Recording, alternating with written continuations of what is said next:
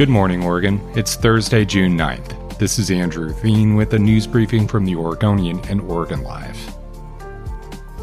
A polarizing ex-sheriff from Wisconsin who has used his platform on Fox News and elsewhere to accuse school shooting victims of being pawns of George Soros and to rail against COVID mandates and call for defunding schools is coming to Oregon next month. David Clark, the former sheriff of Milwaukee County, is a keynote speaker at a conference for Oregon school resource officers later this summer. At least 100 people are expected to attend the conference. Members include police, school administrators, juvenile justice officials, and other school district staff. That decision has raised eyebrows in Oregon. Clark, who is black, has called Black Lives Matter, quote, Black Lies Matter, and once said the movement would, quote, join forces with ISIS. Clark has also defended the Proud Boys in recent weeks. Clark is set to talk about leadership and policing at the nonprofit Oregon School Resource Officers Association retreat July 24th through 27th. Parents and school leaders in West Linn and Lake Oswego have called on the conference to rescind Clark's invite. Clark did not respond to requests for comment. A 41-year-old man was jailed on manslaughter allegations after police said he struck and killed an e-bike rider in northeast Portland and drove away. Kenley Lavacci, the driver, was found an hour after the crash. The cyclist was discovered at about 1:30 p.m. near Northeast 100 Avenue and Gleason Street. Police have not released the cyclist's name. Witnesses described a truck pulling a flatbed trailer leaving the crash scene. It was the second suspected fatal hit-and-run in less than 24 hours in Portland. 15 pedestrians have died so far in the city this year.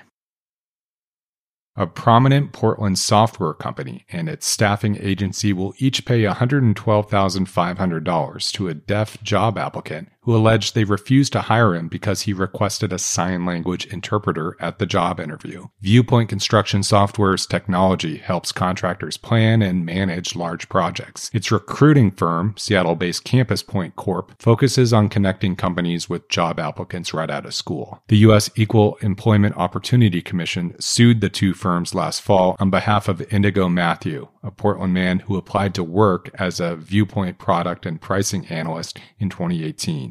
The EEOC alleged that Matthew passed an initial screening through a video relay service and then requested an American Sign Language interpreter for a group interview at Viewpoint. The firms refused to pay for the interpreter, according to the EEOC, because they, quote, erroneously assumed that Matthew would need a full-time interpreter if he was hired for the position. The federal agency said that Matthew can read lips during conversations with individuals, but sought the interpreter because he would be interviewing with a group. The settlement, filed last week in U.S. District Court in Portland, requires that both firms take steps to ensure they comply with the Americans with Disabilities Act, notify employees and job applicants of their legal rights, conduct individual assessments of what accommodations are necessary for job applicants to perform their job, and to create an appeals process if it rejects disabled employees or applicants' requests for certain accommodations. The EEOC's attorney, Terry Healy, said she hopes cases like Matthew's will help raise awareness that deaf workers are frequently capable of thriving without major accommodations.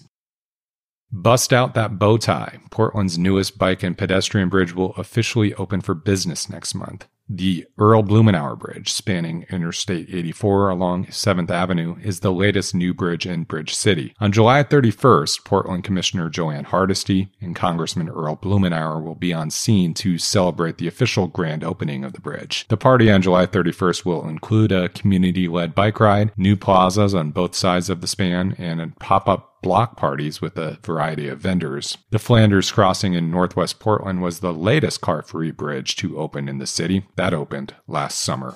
Thanks for listening. You can support our local journalism by subscribing to Oregon Live. Go to OregonLive.com/pod support.